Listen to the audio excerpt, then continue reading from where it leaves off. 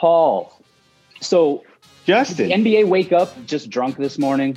Yeah, it was drunk. Yeah, it definitely, if not drunk, hungover and puking. Right, exactly. So there's this phrase that I feel like we used a lot on this pod our first 4 seasons that we haven't used recently. Do you know what that phrase is? I know. Okay. It's as Suns fans, we can't have nice things. Oh yeah, no, we can't have nice things. Yeah. But I don't think we're really in that much trouble with this whole Chris Paul. Oh, we're talking about Chris Paul in case anybody's wondering. With this whole Chris Paul testing positive for COVID thing, and we're here for you at Fanning the Flames to explain to you why. Valley boys, we them Valley boys, we them Valley boys, we them Valley boys, we them Valley boys, we them Valley boys. Let's go Suns to the day I die. Valley boys, we them Valley boys, we them Valley boys, we them Valley boys, we them Valley boys, we them Valley boys. Let's go Suns to the day. All right, welcome to this episode of Fanning the Flames, everybody. The OG Phoenix Suns podcast that is made for the fans. That is you guys, by the fans. That is us. Of course, you can follow me on Twitter. I'm at SosasJPaul. I'm at Dervish of Whirl. And the pod is at Fan the Flames NBA. As always, our intro and outro music is provided by Zane Zor, the official rapper of the Phoenix Suns, if you will. You can check him out over at zanezor.com. That's spelled ZANEZOR and then .com. Give us a follow on Twitter, like I said. And of course, all of the Bright Side of the Sun podcasts are available on all pod forms. And if you subscribe on one of those, make sure to rate, review, and subscribe. So, Paul, let's jump right into this. Let's talk about Chris Paul. And let's talk about Chris Paul with a special guest that we have on the pod today. If you are from Phoenix, you've probably heard of this man's name. You've probably heard of some of his musical acts, some of his bands, The Format, Fun this past year. Never Gonna Score. Nate Roos, welcome to the pod. Welcome to Fanning the Flames. Of course, I'm not going to make this a music podcast. You are here to talk basketball with us, and thank you for talking basketball with us. But I had to throw it out there. That's cool. I mean, the only thing I ever want to talk about is basketball anyways. I wish that during the years that I had any success and I had interviews that people would just talk to me about basketball. In fact, I've made a friend in the last year, like online, through like music or whatever community I belong to online, who was like, oh yeah, I actually did an interview with you, 5 or 6 years ago for music. And afterwards, like you just hung out at the bar and like, we just talked about the Toronto Raptors because it was in Toronto. And I used to be a diehard Raptors fan. So a diehard Raptors fan. Okay. Let's unpack that. How'd you become a diehard Raptors fan? This is gonna sound crazy. This is truly what a basketball fan is. I was a Phoenix Suns fan growing up my entire life. Like diehard. I hope so. Yeah. Well, raised in Phoenix. Yes, raised in Phoenix. In the 92-93 Barkley years. I mean, hard not to. All of it, just the most beautiful, amazing stuff ever. Like when Steve Nash was drafted, this is one of the earliest Format stories because I didn't know Sam from the Format, but we both had a mutual friend and they were listening to the radio when Steve Nash had gotten drafted. I think it was the same year that Mario, what was his name? He went to ASU. Mario Bennett? Mario Bennett. It was Mario Bennett. It wasn't Mario Elie. It was Mario Bennett. Yes, right? I think they were so. Steve Nash and Mario. Technology. Let's look it up. Steve Nash and Mario Bennett were drafted, I think, the same year. I called into the local sports show and was like, I must have been like 12, and I was like, Steve Nash was a great pick. Which is all, and my friend Sam had actually heard me on the radio then. That was one of my earliest. So I guess maybe I was 14. But that was one of the first times that I had an interaction with Sam. Was his friend. Both of our mutual friend being like, hey, we heard you on the radio, like call in and talk about what a great draft pick Steve Nash. I would say what a time calling into radio shows, except we Justin and I, through this whole Suns thing, we've been lucky to become friends with John Bloom, who's one of the radio hosts here in Phoenix. He's hopefully, fingers crossed, going to be taking over for Al McCoy when he retires as the play-by-play guy, but he does like the after show for the Suns games. And I called into that like not 2 weeks ago. Oh, really? So, yeah, we were driving home after the win when we beat LA on the road in Game 4, and then I was like, screw it, I'll call in. You're still calling it. You're still calling in. Yeah, I haven't done it in 22 years. I think this is the first time in my entire life I'd called in ever. I was like, screw it. I feel like after the next Suns win, Paul, maybe you and Nate need to do a 3-way call to Bloom, so you guys can both call him. That sounds like that'd be fun. I don't call because I don't want to mess with the basketball mojo and of not calling in. Change things up. Yeah, exactly. Of not calling. I'm superstitious, just a little or a lot. Well, so what happened with me then with the Suns was. Then I think I made it like a friend who was in the Suns organization, I think who did PR. So I would get to go sit like courtside during the format days, during those Phoenix Nash, the Steve Nash era. But then Jerry Colangelo sold the team. Mm-hmm. And Brian Colangelo took over as the general manager. And I thought that like he had done an amazing job. And I thought that Sarver kind of threw him under the bus after that Joe Johnson year when they didn't re-sign Joe Johnson. Then that's when I was like, you know what, I'm done with this club. Like this guy's not going to spend any money. He doesn't care about our city. I'm going to go with Brian Colangelo to Toronto. That's a move. That's a move. I mean, I know. Wow. There's kids. You know, in this day and age of like the kids follow the players more than they follow the team. So, you know, you got the LeBron fans who were like, they're a Cleveland fan till they're a Miami fan, till they're a Cleveland fan again, till now they're Lakers fans. Sorry. But to move for a GM, wow, that's a move. Well, I was not expecting that to be the payoff of that story. No, but let me take it back even crazier. Is I always thought Brian Colangelo is the shittiest GM ever. But you still but no. But then the Steve Nash thing happened, and then Joe Johnson, and I was just like, but I always like gave credit to, I guess maybe my dad at an early age was like, well, you know, Jerry kept this team in town, and it always felt like a communal type of thing. So like, I don't know if you guys have done a deep dive into the Colangelo family. I don't know if they're the best. We don't. That would be the Jam Session, the other podcast. They're the ones who do deep dives. We are less prepared. Okay. Well, less either proficient. way, I always thought Brian Colangelo sucked, but then you couldn't argue with him. It was okay. So Joe Johnson, I think, was strike 1 and 2 that they didn't re-sign him that year because let's face it, the Suns would have won a championship had they kept Joe Johnson. So yeah. So Sarver's to blame about that. But then for Colangelo to get Boris Diaw out of that deal and make him like so amazing that the Suns team was so amazing next year. And Boris was my favorite. Like he replaced Joe Johnson. He was my favorite player. But I can't remember what Sarver did after that, but I was just like, yeah, you know what? I'm done with this guy. I can't do this. I'm going to go like follow Brian Colangelo wherever he goes. And he went to the Raptors, and that was the year they got Bargnani, and he drafted Bargnani, and I defended Bargnani blindly for like 3 or 4 years until I was just like, I'm a diehard Toronto Raptors fan, but like, we got to fire this fucking GM. That's quite the route to get to the Toronto fandom. So are you still a Raptors fan, or do you claim allegiance anywhere at this point? Well, I'm an interesting cat because, I mean, just like the same thing with my career arc. If things are going well, then I'm apt to just bail. So the Toronto Raptors, I think, had made the playoffs for like 2 straight years. And I was just like, I need to go find like a shitty team. And I lived in New York at the time. So there's no shittier team than the New York Knicks. And so I started going to Knicks games, and I was like, this like sucks.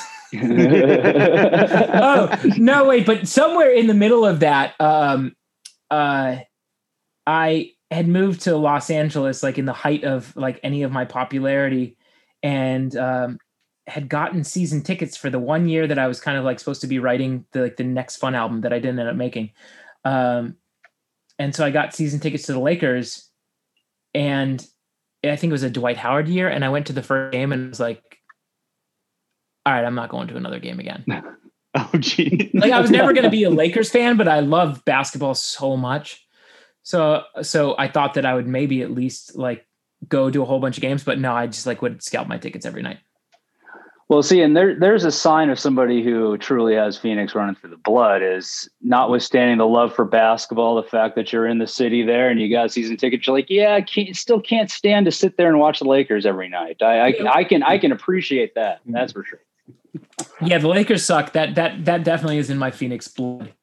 But to come back around on the Suns, I just like didn't care about the Suns. I thought that like I still held firm on my like Sarver is the worst person in the entire world. There's a lot of us out there.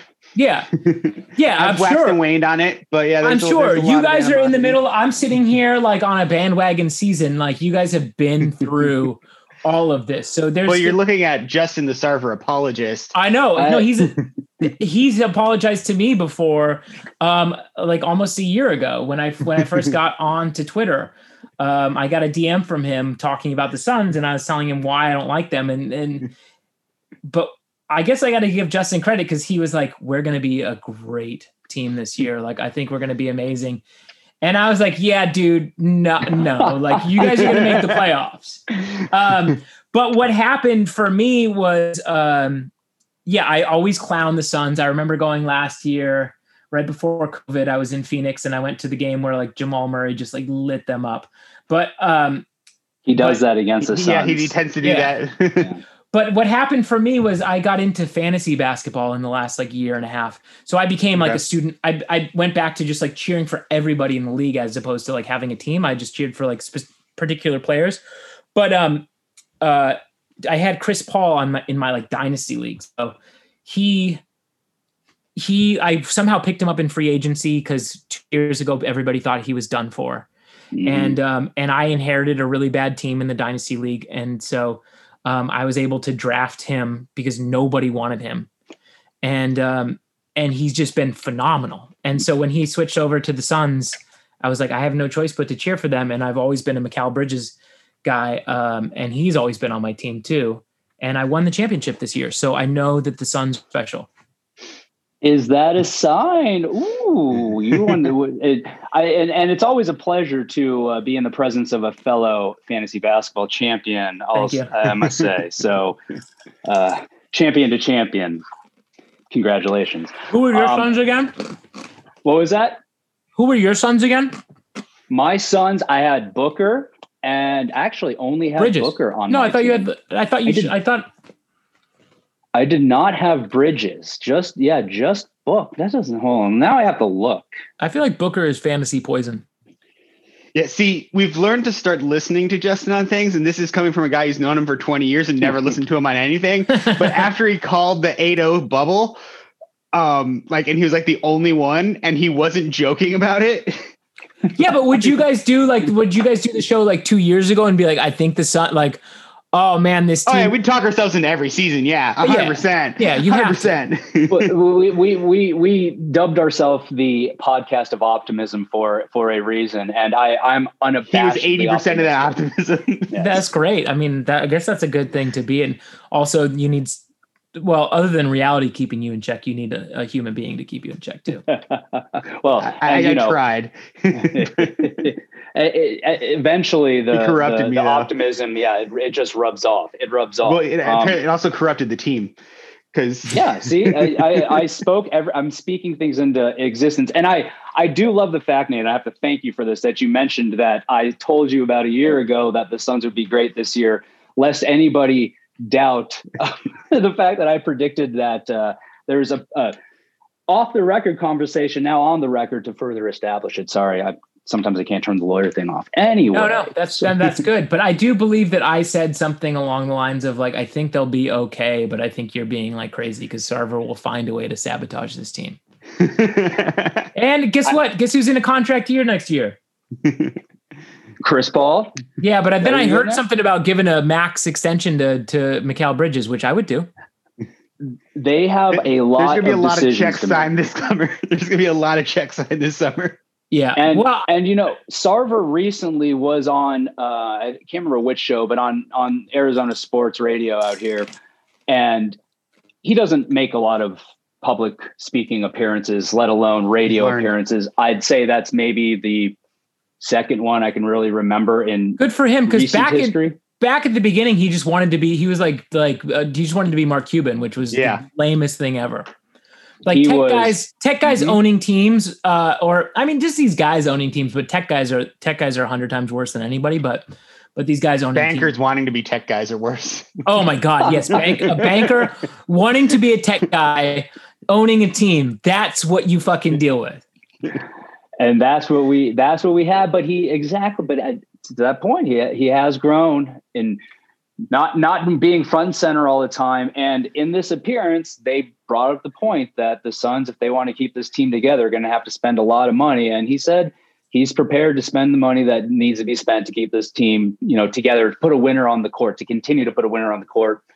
I'm going to believe that that's going to be the case. And until I'm proven wrong, I'm going to continue to believe that. And we'll see. But hey, you know what? We are getting ahead of ourselves, because let's talk about Nate's wonder player on his team, Chris Paul, and his positive COVID test.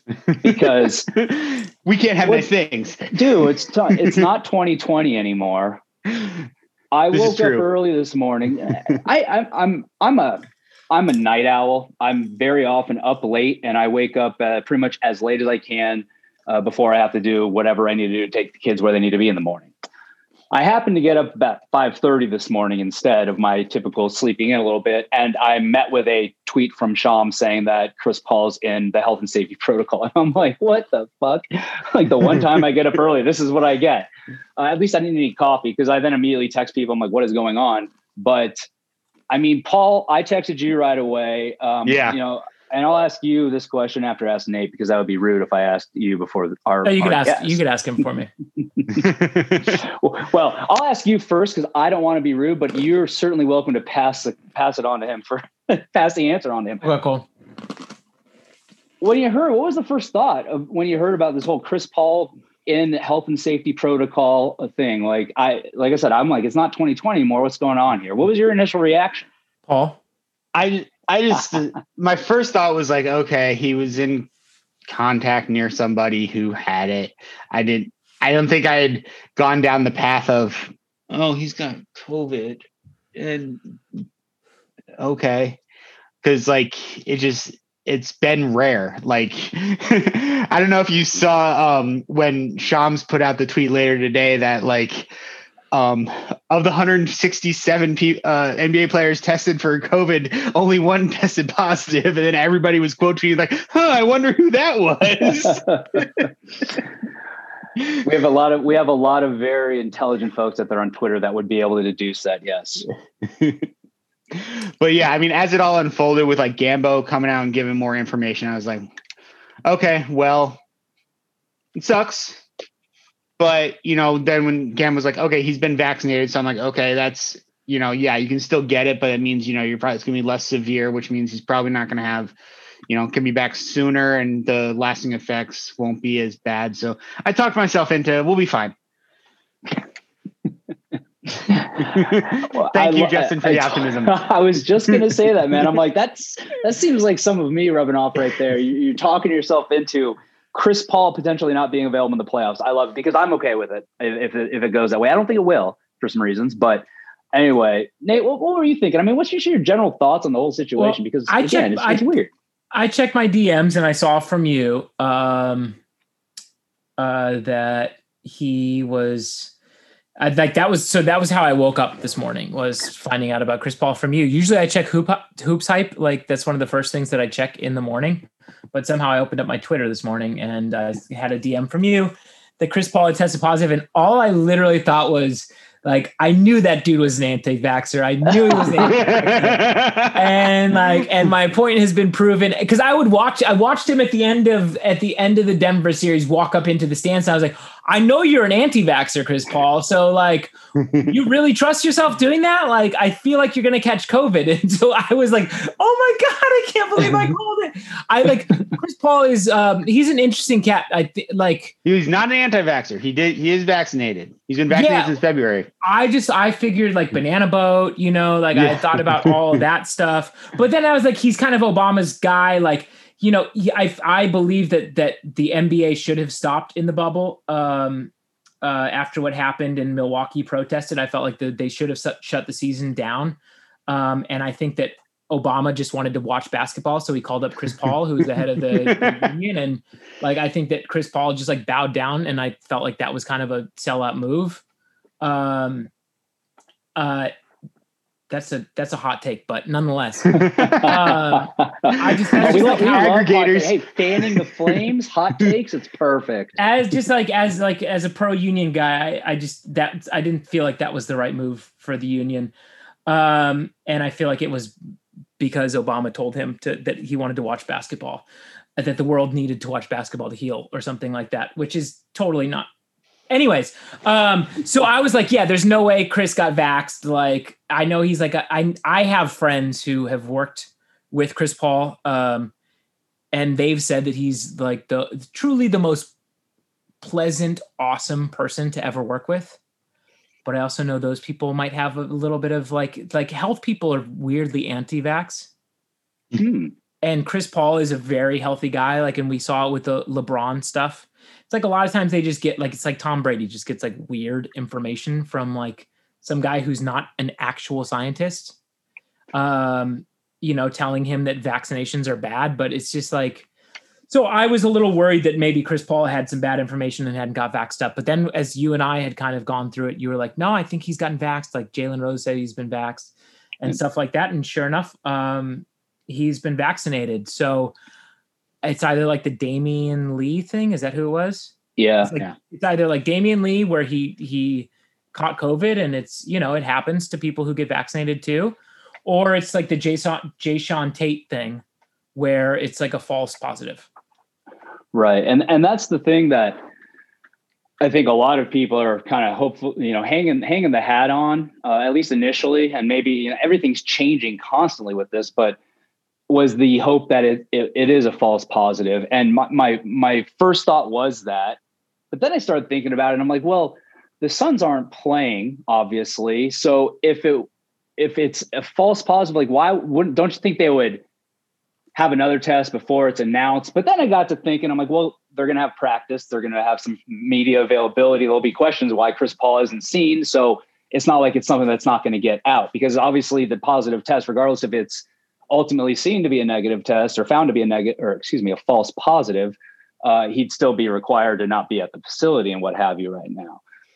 So I don't know. It seems like the general consensus is that it's not going to be something that's going to be more along the Damian Lee situation. And hopefully that ends up being the case. Damian Lee, or even when players caught COVID during the year, like I had two or three players from like my fantasy team catch COVID and they were out for like 2 weeks, 2.5, 3 weeks. They caught COVID. Like Drew Holiday got sick, like OG Anunoby like got sick. I have a feeling, that Chris Paul, if he tests, if it's an actual positive test, he's got to probably be like super asymptomatic. And I think the NBA will probably do a good job in figuring out what that means and how to deal with it, because it is, I guess, a little uncharted territory.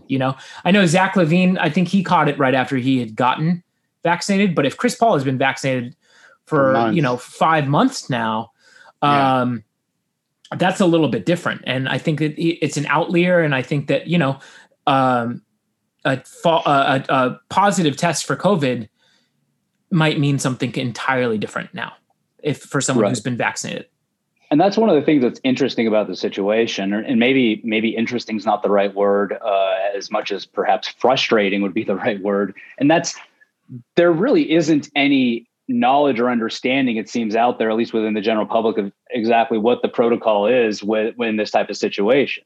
And you brought up the point of whether he's asymptomatic, and that's something that was talked about a lot today on Arizona Sports Radio, and that is whether he is or not, because the general feeling is that if he is asymptomatic, it's going to result in a shorter period of time where he's going to have to be away from the team. So, time will tell. I thought it was interesting. They said they won't have the next update at all until Saturday. So we get. I think that's good. By the way, I think that's good. I think that's really good news, because even that they're even saying that they're going to have an update, because really with every other player, and granted this is the playoffs, but with every other player, it's just been like they're out. Radio silence, yeah. Yeah, Jason Tatum out.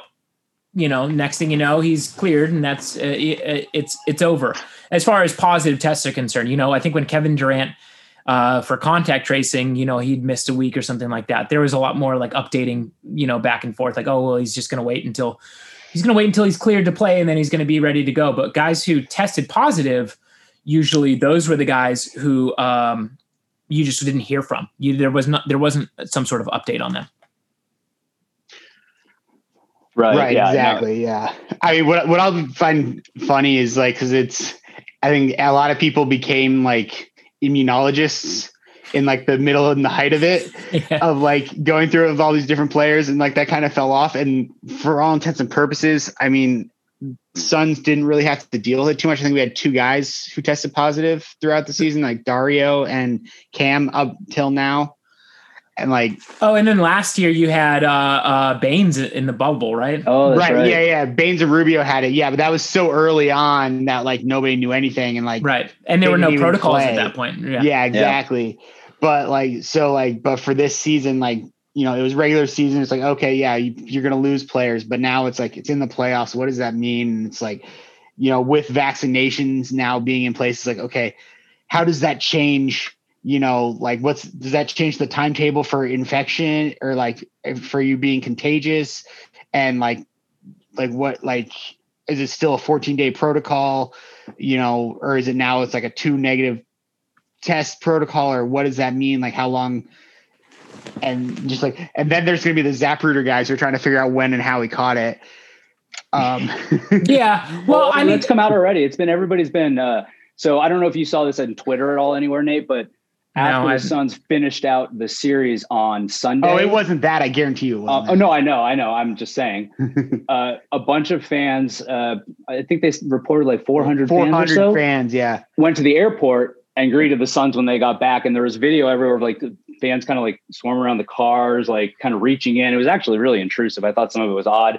Super cool that fans came and showed up. I thought about going there, but as much as I'm a night owl, I also didn't really feel like driving to the airport at that time, but regardless, but people have been saying online on Twitter, they're like, oh, I'm sure he got it there. I'm like, yeah, come on. Because Chris Paul also just rolled right through really quickly. Yeah. Yeah. I mean, and it seems so strange to even catch COVID now, but like even just going back to say, the way that the NBA might handle it, it's like we saw what they did with LeBron. They bent the rules for LeBron to start the Sun series. They're undoubtedly going to bend the rules for Chris to do the next series, because if he's asymptomatic, it's just like, first of all, the NBA knows way more than we common people do. Yeah, sure.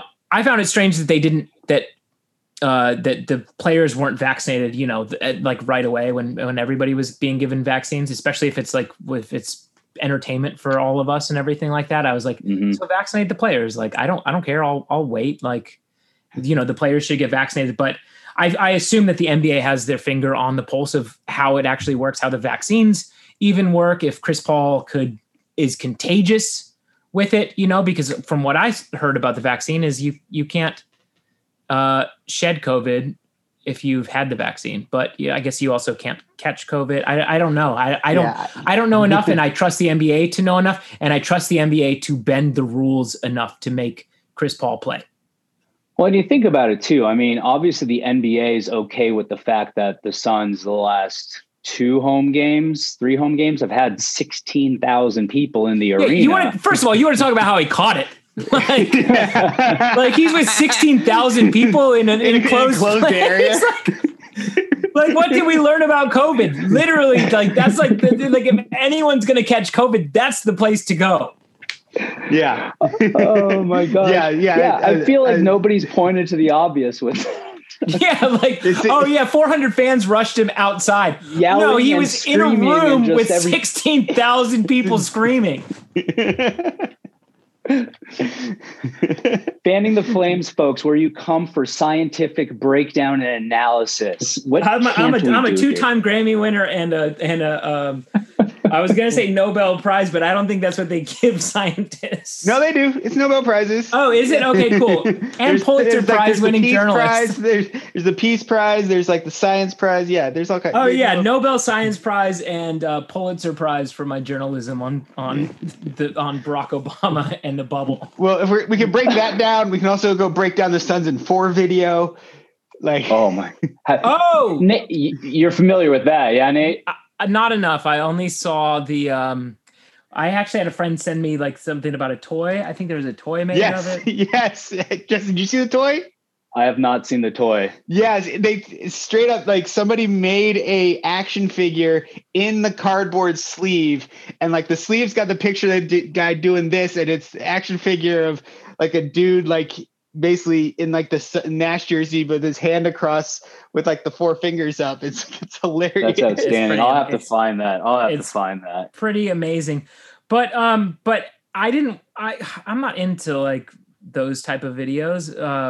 Normally I'm not either, but that one was hilarious. But I didn't hear the audio. I only saw the video, and but I'd read the audio. Yeah, it is definitely interesting. It was an interesting incident, but that much we can say. But anyway, Chris Paul, he has COVID. Now, I guess we've kind of gone over what we think it means. I think we've come to the consensus that it means what it means, and we'll find out what the NBA does about it. But I think we don't think he's going to miss a lot of time. The general feeling that is kind of out there, it seems like we're sharing that if he misses time, it's going to be minimal. So let's assume that we're going to have Chris Paul for most or all of the Western Conference Finals. And obviously we still have the series going on. In fact, games going on as we record. Halfway through the third quarter, Clippers are up 5 over the Jazz. And there's been a lot of chatter out there about, okay, what about matchups? Now, I'm one of those guys that always says, I don't care. Play who we play. I think the Suns are good enough to beat anybody, so bring it. But matchup-wise, I know there are opinions that people have whether the Suns would match up better against the Clips or Utah, and I'm interested to know what you guys have to say. Nate, what do you think? Do one of those teams, if you're sitting there as a Suns fan on the Phoenix Suns, does one of those teams give you more trepidation than the other in the Western Conference Finals? Is Kawhi playing? No, he's out indefinitely. Let's say Kawhi is not playing. Yeah, I think it's ACL. Then absolutely, like the Clippers. I mean, I don't know why they're up on the Jazz, but the Jazz are just like a streaky team. This will harken back to the CP3 thing, and it's something that weirdly, Justin, again, I'm going to give you credit for because you did have this weird optimism for the team. And me just having a couple fantasy guys and being from Phoenix, I spent a lot of time watching the Suns games. And so I watched just the turnaround of this team. I watched every OKC game last year, and it was Chris Paul. They were winning because Chris Paul is a confident guy who knows when to turn it on and when to win a game. And I always kind of thought Book was a little bit of a hack, and that was one of the reasons why I didn't love them is because, I think anybody who's not a Suns fan was just like, okay, empty stats, like 72 points or however many he scored, like in a losing game. Like to me, that's minus Klay Thompson as your brother-in-law, my cousin, my cousin-in-law, if you will. My cousin's husband referred to Book as B- Klay Thompson. Yes, B- Klay Thompson, which is exactly what I called him when he came into the league. And I didn't watch his game enough. Because I thought he hucked threes more than anything, and I didn't realize that the mid-range game was so insane. So watching him this year, that now that he's got someone holding him accountable, and the culture was so bad for the Suns when he was there, and I think that he was. Now when I watch him and I listen to him, I think he was judged extremely unfairly because you look at the team that was surrounding him. But mainly, I mean, it wasn't even necessarily the players. It was, when they hired the young tech kid or whatever, I thought that was the dumbest move ever. I always thought the Celtics, and I continued to think that the Celtics are a horrible organization who just like happened to have gotten lucky with like getting Garnett and Ray Allen and Paul Pierce at the same time, Mm-hmm. But somehow Danny Ainge has been lauded since then, and Brad Stevens, who's a horrible, he's out now. Yeah, he's out now, but he gave the team to like the guy who is also not very good. So I always just thought that was silly. But when they got McDonough, was that his name? Yeah. Is that how you said? Yeah, Ryan McDonough. No, I thought he was such a clown, like a kid, and they're trying to get everybody's trying to get the next Presti, but they got this guy from Boston. So I was like, well, Danny Ainge was a horrible GM until he like swung for the fences once and did well. So like, why are they getting? I never understand teams that get a guy who off of a team that had just swung for the fences and like somehow made it. Like if I were anybody, I wouldn't be poaching any coaches from like the Nets team, for example. You always look at like the Spurs and what a great job they do through that. I don't know how James Johnson ended up with the Suns team. I thought it was silly and I thought it was Sarver. But he very blatantly has done an incredible job with this team. He inherited Devin Booker and, and if I were James Johnson, I'd probably be like, I'm going to ditch him. I'm going to trade him to Minnesota and get some draft picks or do whatever, do what the typical thing is. But he rode with Booker, and I think he sees what the other NBA players see. So often we get blinded by statistics, and if you read enough stuff online, then all you read is the statistics, and you don't listen to the players. And the players more often than not will be like, yo, you guys say that this player is not very good. Like they're incredible. And so you'd always hear players being like, well, like Book he got snubbed out of the All-Star game or so on and so forth. And I was like, well, did he get like snubbed? He like, his plus minus is this and he does this and that. And it's like, the truth of it is the dude can ball. And what we learned this year from Devin Booker was that when Chris Paul is out of the game, and I think that's something that Monty Williams does really well, is staggering the two of them, because you have a guy who has confidence and who can run the team when the other one's not playing. And that's to me has been Booker in a nutshell this year. And that's what's made him special, is his ability to kind of run the team. Sometimes I don't think he's entirely there yet. Nobody is Chris Paul, but I do feel like Chris Paul saw that. Chris Paul knew that he had a guy that he could go out of the game, and you put Devin Booker in the game, and like he could handle the team with at least an air of what Chris Paul is capable of doing. And so is Chris Paul not going to be there? Like, I'm with you. Like, I don't care who plays.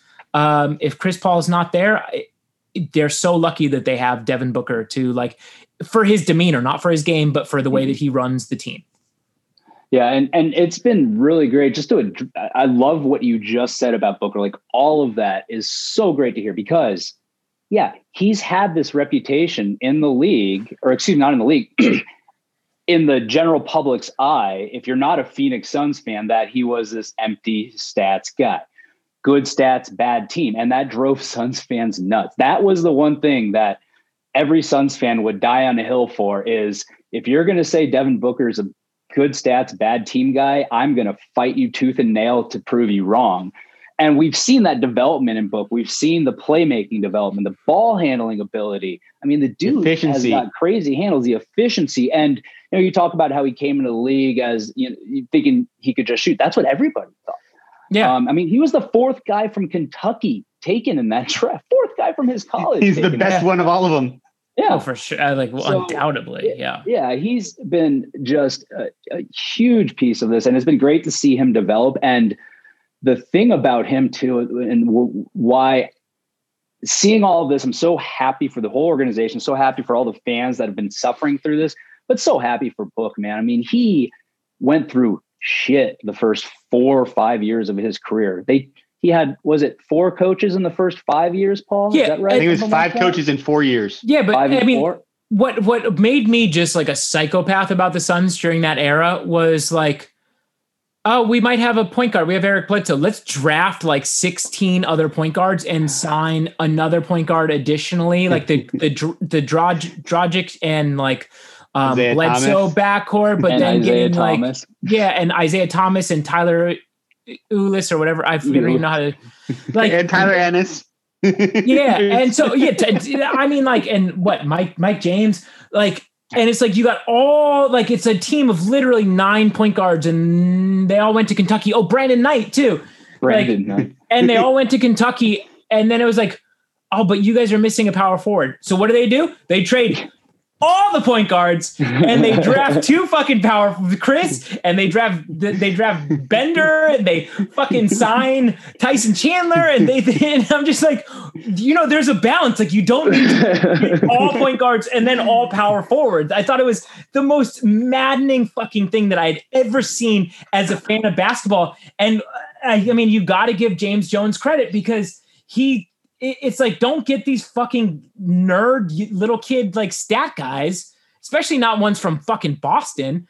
Get the player who is going to say, I'm not going to trade Devin Booker for picks. I'm going to fucking pick up Chris Paul and do that. And, and I think Ayton has been unfairly, he's judged by where he was drafted and not by how he plays. Because if he were a top 5 pick and not the number 1 pick, I think everybody would be talking about just what a solid, good center he is. Mm-hmm. Yeah. And I think they finally are.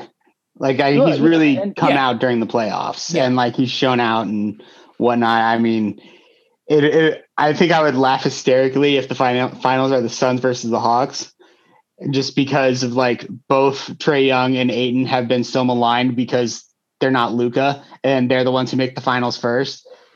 And I would just laugh hysterically. I mean, who knows? I mean, the Hawks beat the Sixers tonight, and but I mean, the Hawks won again. Yeah. Yep. Is this? Oh, so it's 3-2. Yeah, the Hawks are my team. 3-2. But I had date night tonight, so I didn't get to see my John Collins win. It was another frenetic comeback. Well, they were down 20. Yeah, they were down 26. They were down 26 at one point, and they won by 3. God, Daryl Morey. Like, anyway, you can't. I can't hate on Daryl Morey, because but for his trade savviness, we wouldn't have Mikal Bridges. Well, no, but Daryl Morey didn't trade him. He didn't trade him. No, it was. Elton. Oh shit, that's right. My bad. It was Elton Brand. I think Elton Brand. Or was it Brian Colangelo still? Was that still Brian Colangelo? It was probably Brian Colangelo. Hooking him up one last time. Before the text message, before the Twitter like burner account scandal. Dude, imagine if you guys, that would be so rad if you guys were doing the blog and you like wrote an article and then you had Brian Colangelo or you had James Jones defending James Jones, like, or Sarver, like being like, Sarver fan, like 24. Like, I think he does an amazing job on the sidelines with the big foam finger. How'd you know my burner account? Yeah. Sarver fan 24. Shit. Now I got to change it. Sarver fan 25 it is. Yeah, but I guess, I mean, I'm surprised at Elton Brand. But I think that Philly team is way overrated, and I mean, it doesn't help that Embiid's playing on a torn meniscus. I'm surprised he is, but yeah, that's super shocking. Especially like Jaren Jackson Jr. was like my prized possession for fantasy this year, and he missed basically the whole entire year, and with a torn meniscus, and Joel Embiid, who like by all means is like a walking red flag, is like playing with a torn meniscus. Yeah, I feel like there are a lot of guys right now playing through injury. I mean, you've got Harden and Kyrie. Well, Kyrie's not playing, but Harden playing through it yesterday. And he played like 40-something minutes too, right? Harden? It was a lot. Yeah, it was only 5 that's points. That's a D'Antoni trait, though. That's a D'Antoni gift. I will never talk bad about Mike. Hey, he's interviewing for the Portland job, right? Bum wheel. What's that? D'Antoni's interviewing for the Portland job, right? Yeah, that won't go well. Putting D'Antoni on that in charge of that roster sounds like it would be entertaining for the scoring column at least. But like, weren't they already? That was the kind of knock on Stotts, was that like the teams like couldn't adjust defensively, so then they put D'Antoni in there. I think he's an amazing, incredible coach, and obviously it's from my son's days. And I don't know how you guys. We can just go off subject for a second, but I don't know how you guys felt. We don't have subjects. That's fine. So when Kerr took over, I just thought it was the funniest thing of all time because I thought he was a terrible GM. Oh, Kerr? Yeah. It was an interesting time. I mean, it was you know, he didn't know what he was doing yet, and I think he was put in that position, and I think a lot of fans looked at it to an extent of he was basically there to do Sarver's bidding, and he was Sarver's beard in a way.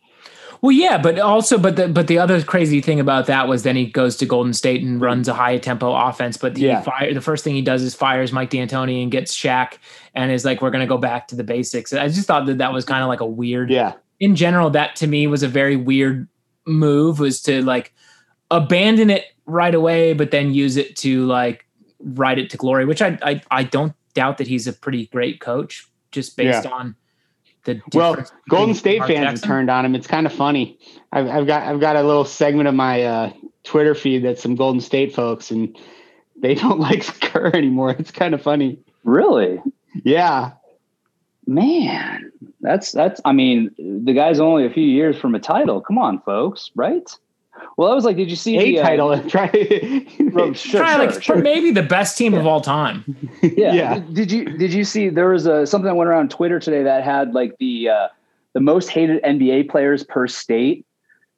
Interestingly, Arizona's was the only one that was Paul George, which sure, I really don't like Paul George, but I don't know that I would consider him my most hated. I'm NBA indifferent player. on Paul George. Yeah, who cares about? No one cares about Paul George anymore. I don't even think people cared as much about Paul George as I always found when he got his own signature shoe from Nike. I was like, wait, this guy out of every player in the NBA, he's an easy target, which is too bad because he's a good basketball player. Yeah.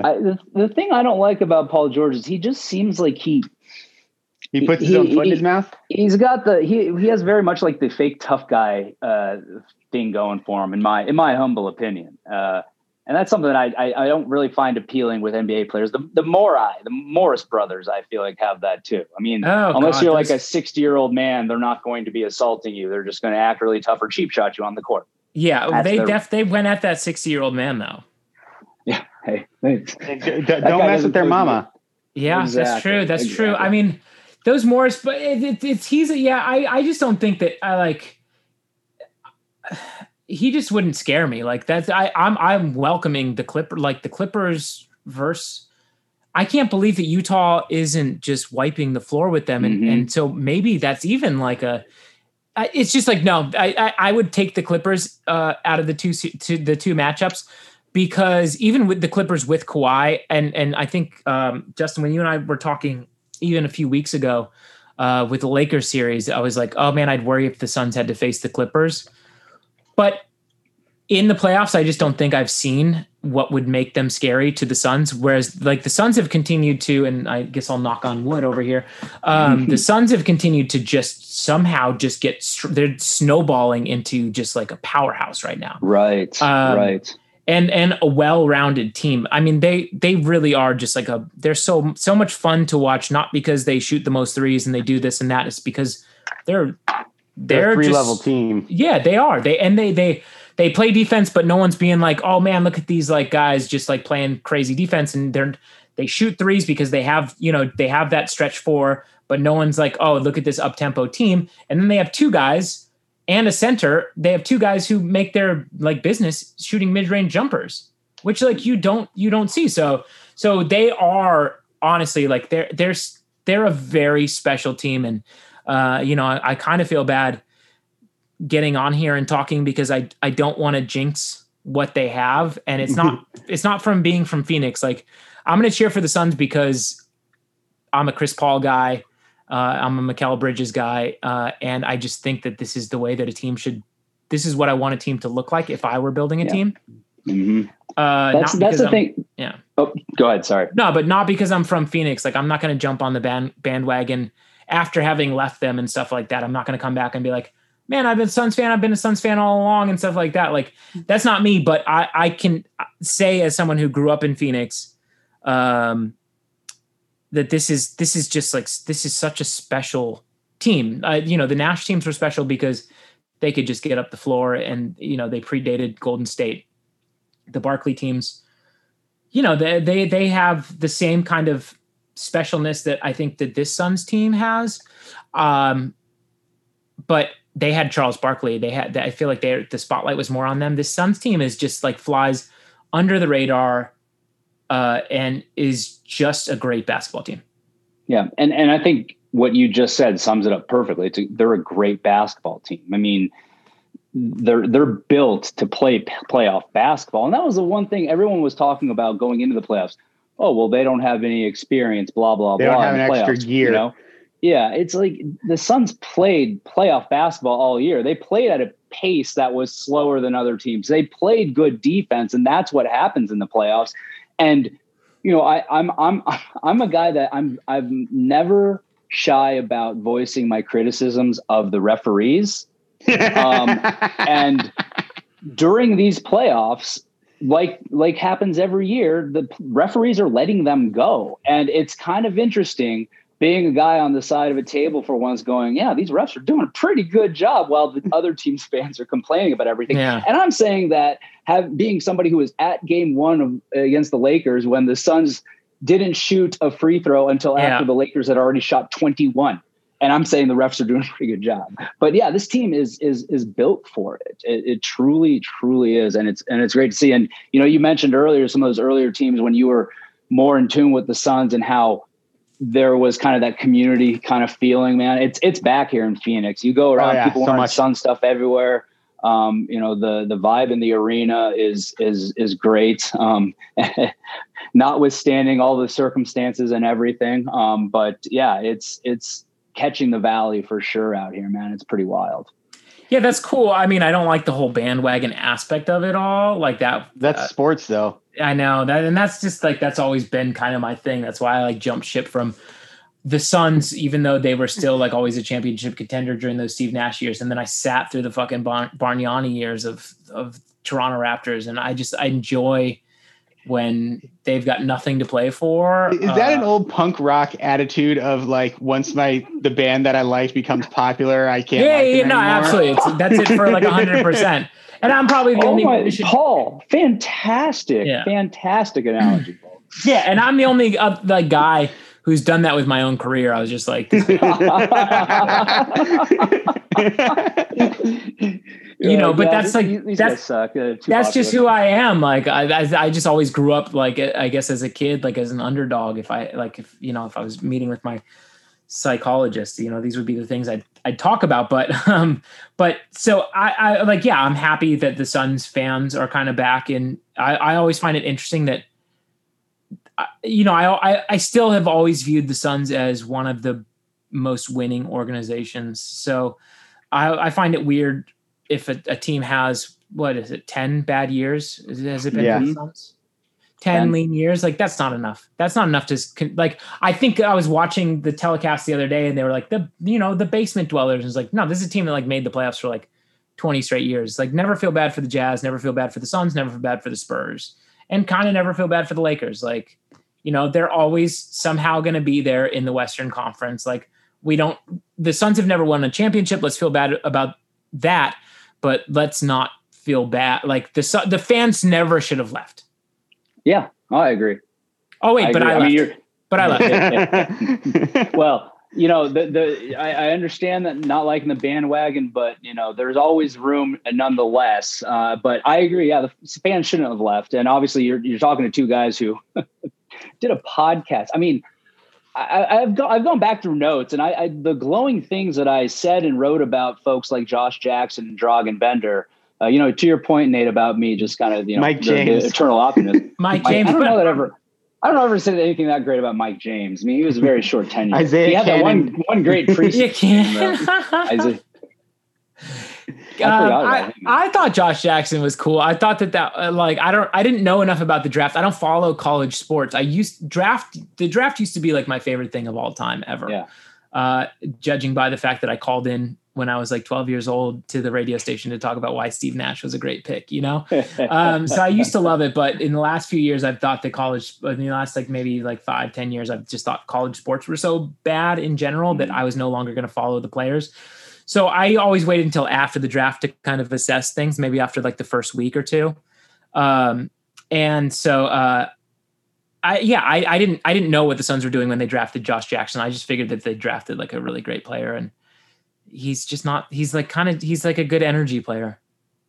Yeah, he's something. I mean, I don't know. I was a big Josh Jackson proponent, admittedly. I'm just going to leave it at that. We don't even talk about Josh Jackson. I think he turns it. By the way, this is my hottest take of the day. I think he turns it around eventually in the next few years. He was starting to in Detroit this year. Mm-hmm. He had an okay year. Yeah, no, he did. He had an okay year. He's turning it around. I just think that there's a weird special, he's going to have a really good season and he's going to get paid. And I hope he does. We'll see it. I like to see again, hot takes on fanning the Flames. I'm not the only one that can come in here with them. I love it. I absolutely love it. Paul, so this all started with who do we like matchup wise, and we got over. This is standard par for the course fanning the Flames. We love it. You care about matchups, Paul? Do you care who they play next round? Not really. And I think the one thing I did want to mention is just, I think going back to even before we knew what we know now about kind of the possible timetables for Chris Paul's return and whatnot, I think we've got Nate, me and Justin have a group chat with a couple of the other guys who also have their own podcasts, but we've kind of become a little crew of our own. And one of the guys was ready to jump off a cliff when he heard the news that Paul had COVID, and Justin and I are both we're good. We're fine. We can ride it out. Campaign can take the slack for a little bit. We've got a deep team, and that's really the point I was just wanting to get to is we probably have the deepest team of all the teams left, that we can survive a temporary setback of losing one of our most important players for a period of time. I mean, the Clippers, they're losing Kawhi, who is by far their best player, and he's out for the rest. He's out, as far as I can tell, he's out for the rest of the playoffs. So that's, you really can't come back from that. We've kind of lucked into, knock on wood, the injuries and setbacks that we've had. The Chris Paul shoulder stinger was less severe than people severe. were. I thought it was going to be, after that first game back, I was like, well, Suns are fucked. Yeah. That was terrifying.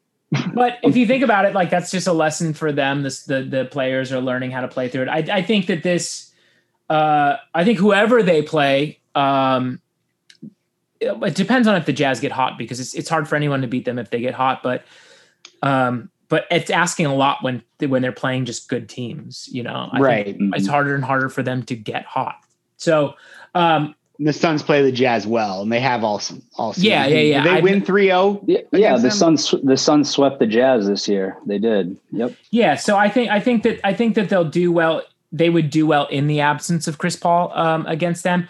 But I don't know if it'd be the bench that I would necessarily construct, but I think that Monty Williams does an amazing job with that unit and them knowing what they do and do well. And I think that the guy who's surprised me the most for sure is Campaign. Just because I think he hucks it too many times. I wish he would pass it more, but he just brings such a great level of aggression. He's like your dream as a backup point guard. And, I often wonder, are they grooming him? But I think that maybe he's just a little too erratic, and that's a good thing for maybe that bench squad, and who's got a Booker, there to kind of keep things calm. I think Paul and Booker just have such a nice calming presence. And I have to say, so does Mikal Bridges. And so does Ayton, in a different way, and that's another thing that I just don't think that they get enough credit for, is those are three of those guys are under 25 and they, their demeanor is really special, really, really special. Very, very, very calm. And I think Monty Williams obviously is a tremendous coach. So I think he knows how to use that as a strength for them when they're on the court together. Yeah. Monty's absolutely fantastic. He's the perfect guy for this group. And I think you bring up a great point about the demeanor of those young guys and how they carry themselves. I mean, DeAndre Ayton, he gets shit on a lot locally because of his lack of aggression. He doesn't dunk enough. That's a huge talking point. He's too jovial. Yeah. And But then you hear him in interviews, and that's just how he is. He's a happy-go-lucky kind of guy. But when he starts talking about playing the game, he knows what he's supposed to do. And he talked about how he cares more about his defense this season than his offense. And it's because he knows who he has around him. Yeah. And you have a kid who's a number 1 draft pick who's sitting there going, I'm going to do my job defensively because that's what I'm asked for. I mean, in this day and age with the egos that athletes can develop and can have, I mean, that's phenomenal. And I think that's an excellent point, And I think that in a different situation, maybe with a different coach, not having Chris Paul on the team and Devin Booker continuing to have been beaten down by losing. Igor. Yeah. Oh, poor Igor. I feel bad for him. I feel so bad for him. Yeah. But I just think that like Aiden, maybe he would start, trying to be like the bigger Chris Bosh. Like I always saw him as kind of a bigger Chris Bosh who like kind of would shoot a weird mid-range jumper all the time. But I think he's grown into, being the 4th option, third or 4th option, big guy, like, and just super, super, super reliable. And he's 23 years old, 22, 23 years old. Yeah. Like, that's what he should be right now. Mm-hmm. And if he's getting the confidence from the Chris Pauls and the Devin Bookers, and those guys really like believe in him, but I think they want to see him work the same way that they work. And so like, you're talking about like, maybe this is the best Devin Booker will ever be because it is hard to see what his upside is other than being more of a Chris Paul, like type of calming presence who can like take over a game. But like Aiden, he's just there to help them out right now. And he's learning on his way. Like he could be scratching the surface of something and maybe he doesn't even need to, but he, by all accounts, I think he seems like an awesome guy. I had him for 1 day on my fantasy team and traded him, not because I didn't love him. I traded for him because I loved him, but I was able to swing it for a better player after that. And that better player was it Mikal Bridges? It might've been Bridges. You got to do what you got to do to win those fantasy championships. Yeah, if you win the championship, you should try to find the video of Ayton when their plane landed because he's pulling out in his Rolls Royce, and he opened up the sunroof and he stood up outside the sunroof and was like cheering on all the fans. Like it was a really good sight to see. And like, you really see that personality that we were talking about and just kind of his enjoyment of that moment. Cause I don't think any of those guys have had moments like that before. Yeah. And for him too, it's like, he has had the pressure of being the number 1 pick and having the Phoenix fans or whoever, I mean, pretty much everybody just kind of shit on him because that's what happens to a number 1 pick who just doesn't turn into like the greatest player ever. And now he gets to win. I find it strange if anyone criticizes him now for anything anyways, because he's trying to do what he's being asked to do and he's being asked to do the right thing. And for the most part, he does the right thing. And they're so lucky to have, and he's a big boy. Like he is just a big dude. Whether his height is the same as someone else who looks relatively smaller, like he looks like a big guy. He knows how to use the space. And I think I think he's special. Like I think he's a treat. Like I enjoy him even more than like, I'm not a big book guy, but I've come around to seeing what makes him like truly special. But like, Ayton, I'm really like kind of rooting for to kind of shut everybody up. Yeah, and Ayton is one of those guys too, where again, to the point of what he's being asked to do on this team, we know the offensive abilities there, and we saw it in the first few games of the Lakers series when he went crazy. Averaging like 25 points or so, right, and shooting like 80% from the field because that's what the game plan called for based on what the Lakers were doing defensively. So at the end of the day, you sit there and you're like, a lot of the criticism he's gotten this year has been from some of the fall off on the offensive side. But so you've got Chris Paul, you've got Devin Booker, you've got Mikal Bridges, you have Jay Crowder, you have a lot of capable scorers in that starting lineup with him. And then you have capable scorers coming off the bench. The guy doesn't need a score and can focus on defense and be the defensive anchor of a winning team. What are you complaining about? Oh, for sure. He's doing what they ask him to do. That's what I think has really made him special to me is he's straight up just doing what they ask him to do, Mhm. and not complaining about it. Like he's the Exactly. number one pick. Like he's getting shit on by people, and that would affect me for sure. I'd be like, yeah, give me the ball more, do this or that. But like, I think he sees that this is an opportunity to grow, and you would think he'd be a weakness on this team, and he's actually a strength. And the way that everybody talks about the NBA nowadays, and the way that they talk about big guys and so on and so forth, he seems to fill the role just perfectly without being dominant. And Absolutely. would you want Joel Embiid? Yes. But on the flip side, then Joel might be demanding the ball more and doing this and doing that. Like, And getting that injured. might not fit towards the way that the Suns are winning. So I think Ayton, I think he is, I mean, Bridges is, I haven't talked about Bridges for a second, and I won't, because I just think he's the greatest thing ever. And he's probably my He's so much fun, man. Yeah. He's my second or third favorite Phoenix Sun of all time, maybe fourth because of Wesley Person. But Ooh, I like Wesley that. Person, what a pull. Yeah, I got a Wesley Person jersey in my closet. I had one growing up. Like that was what I wore in middle school, was a Wesley Person jersey. I think top four Suns. Joe Johnson, Boris Jow, Mikal Bridges, Wesley Person. That is an interesting top four. That is a very punk rock top four. That goes right along with the underdog thing. I love that. Man, I do really like that top four, especially. I mean, Joe Johnson was a Sun for how many years? Like Two. 2, 3? Yeah, 2, maybe 3. 2. But God, we don't. Very memorable. We don't need to get into sad times. Joe's the But I do greatest. like that list. Yeah, no. Wait, I think you would like Summer League. I really think you would. Dude, As far as what? I watch Summer League. have you Go. been to You got to Summer go League? and experience Oh yeah, it. I'm not going to Las Vegas. It's different, dude. You just hang out in the gym all day.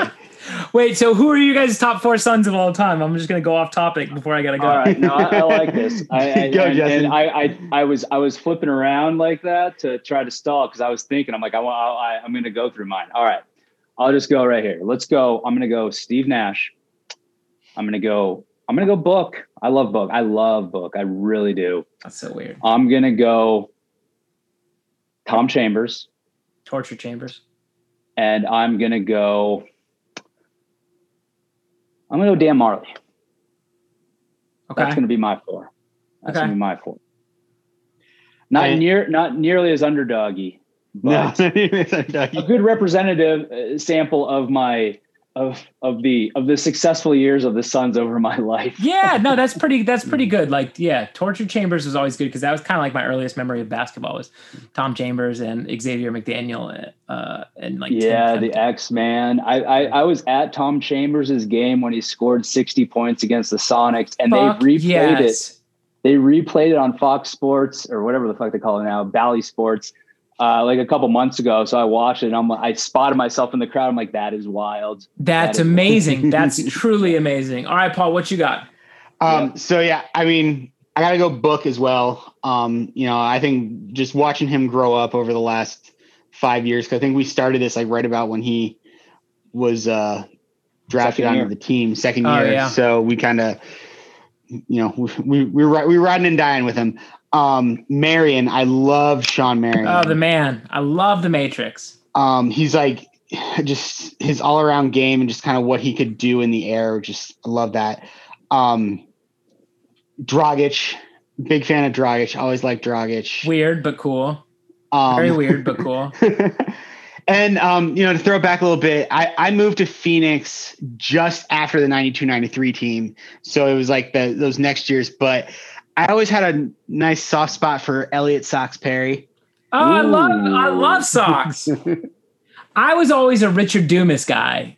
Oh man, that guy, if only. I know. He's like such a big what if, just not even for just the Suns in general, but like the NBA. Yeah. That guy had so much talent. And you think about all the issues he went through even before he got to the NBA to get his chance.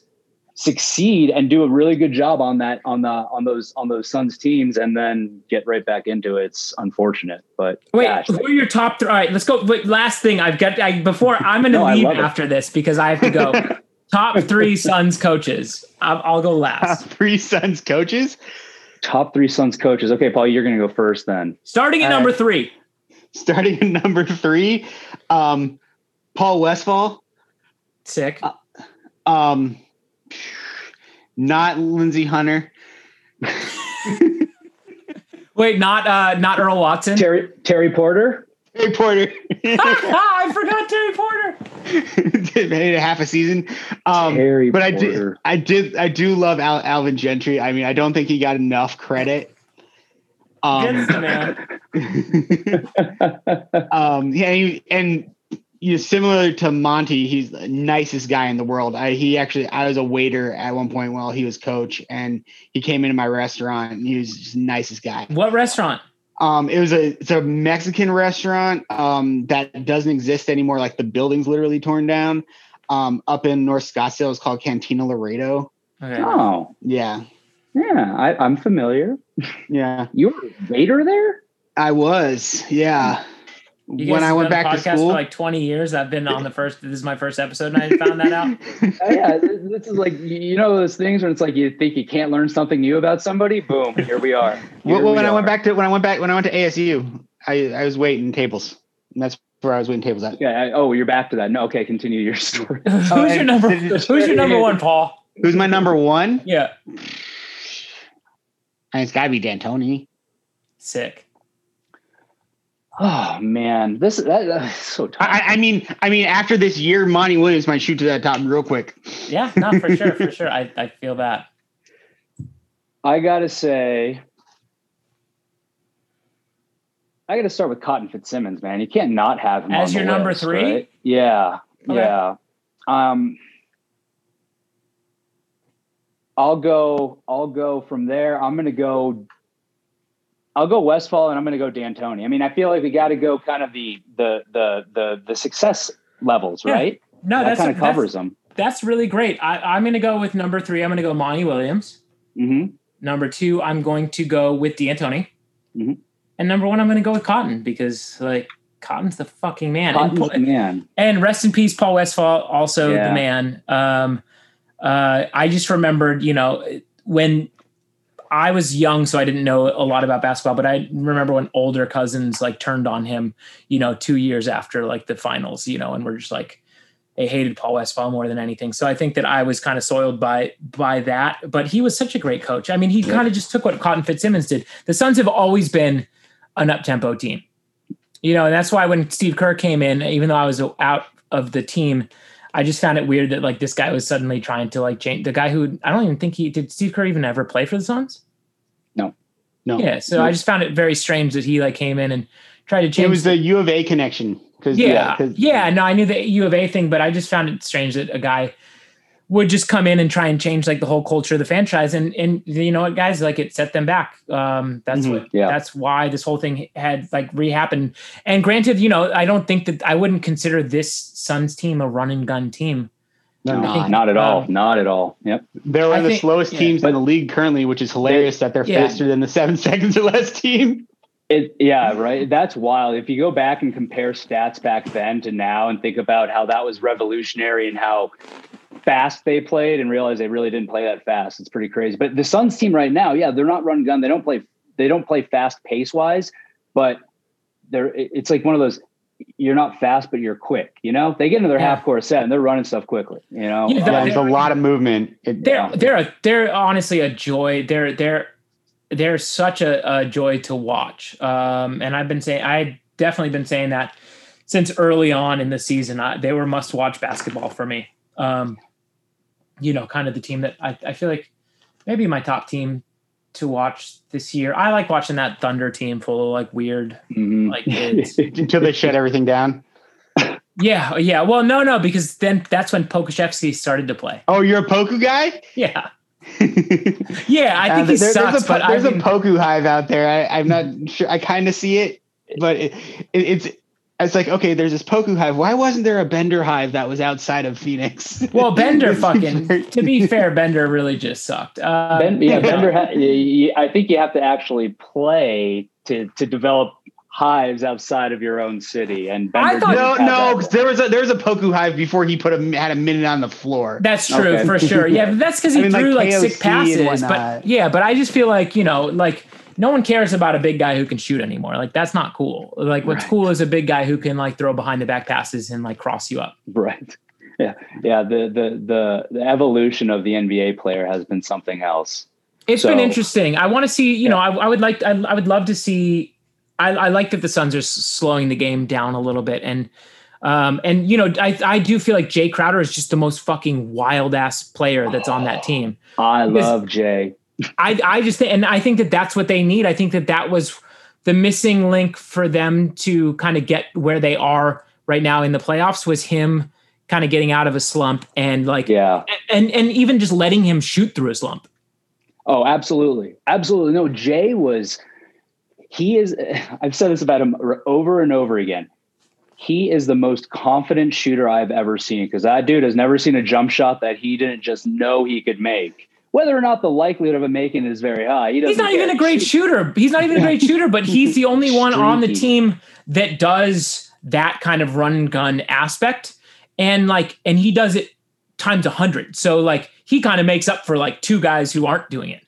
And he's that agitator too. He gives some additional swag to the team. Not that the team's lacking any between Book and CP, but Jay definitely brings a little something extra to the table. I mean, when you eliminate the defending champions in salsa dance, that takes a special soul. And then gets ejected and sprints off the court. Yeah, what a stud! I watched that. I was just I was like, oh, he just got ejected. But I love the way that Jay's just he's just piecing out himself. He doesn't care. Baller. All right, I have to get out of here because my kids don't even remember me. I guess we'll let you go for that, Nate. We appreciate it, man. Thank you so much for coming on. Seriously, this was a blast. Guys, honestly, thank you. Anytime. Thanks so much for having me. Open invitation, bro. Great. Open invitation. Well, let's appreciate it. Yeah, if you just want to get something off your chest, just let us know. Wait till the listeners are just like, what the fuck did he say about Obama and the lockout? Don't worry. You guys don't get that guy. Don't worry. Get that guy off the show. That's what they're gonna say. But it was just nice to talk about basketball, and it's nice to talk about the Phoenix Suns. Absolutely, brother. Hey, man, again, appreciate it. You're always welcome on here. Folks, you can follow him on Twitter at Nate Roots. No, you can't, because actually I stopped. I made my account private. Oh, shit. So I should feel very special then that I'm still allowed to view everything. So yeah, never mind. I'll edit that out. I'll edit that out. Nobody will know. All right, man. Hey, thank you so much, Nate. Appreciate it, man. You have a good evening, buddy. All right. Thanks, guys. Take care. All right, brother. Bye, Nate. All right. We'll keep going. I'll cut this up. We'll wrap up, but yeah. All right. So, hey, Paul, let's go ahead and wrap up this episode of Fan and Fames. Yeah, no, that was awesome. Again, we appreciate Nate coming on. Super cool to have him on. I tried to maintain my composure during that, but I'm a huge fan of his. Been going to shows of his since I was a kid, so that was awesome. And dude, guy loves basketball, right? I mean, yeah, it was surprising, honestly. You don't. Okay. I told you, man, the dude knows his ball. So we'll go ahead and wrap up this episode of Fan in the Flames, though. We, as always, appreciate you guys listening. You can follow us on Twitter. I'm at So Says J. Paul. I'm at Dervish of Whirl. And Paul, what's actually one last thing? Actually, I have one last thing too. Who's going to win the title? Phoenix Suns. Okay. I just wanted to ask you. I'm not going to say anything. But I'm not going to say anything. What I wanted to say was, for you, Justin, as a fan of Nate and his music for going on almost 3 decades. Yeah. For those of you out there who really only know him from fun, please check out some of his earlier bands, The Format, Never Gonna Score. What was the other one that was before this past year? I don't think those last year are going to be very findable anymore, but maybe. But yeah, at the very least, The Format is a great band. That's when Justin first introduced me to Nate's music and get more people out there to listen to it. Thank you. Paul is. I'm trying to get Nate those streams. Can I just point out that Paul just plugged on our Phoenix Suns podcast a 2-time Grammy winner, hoping that more people listen to him. I'm just going to leave that out stuff that nobody knows about. They didn't win the Grammys for. Okay. They should have. So we're going to go ahead and wrap up this episode of Fanning the Flames. Again, we appreciate you guys listening to us. Let's not worry about CP3, baby. We're going to be just fine Suns fans. We're going to win the Western Conference Finals, and we're going to do exactly what you think I think we're going to do. Okay? I'm going to leave it at that. And depending on when you're listening, it wasn't a really good segue. Have yourself a good morning, good afternoon, or good evening. Valley boys, we them Valley boys, we them Valley boys, we them Valley boys, we them Valley boys, we them Valley boys. Let's go Suns to the day I die. Valley boys, we them Valley boys, we them Valley boys, we them Valley boys, we them Valley boys, we them Valley boys. Let's go Suns to the day I die.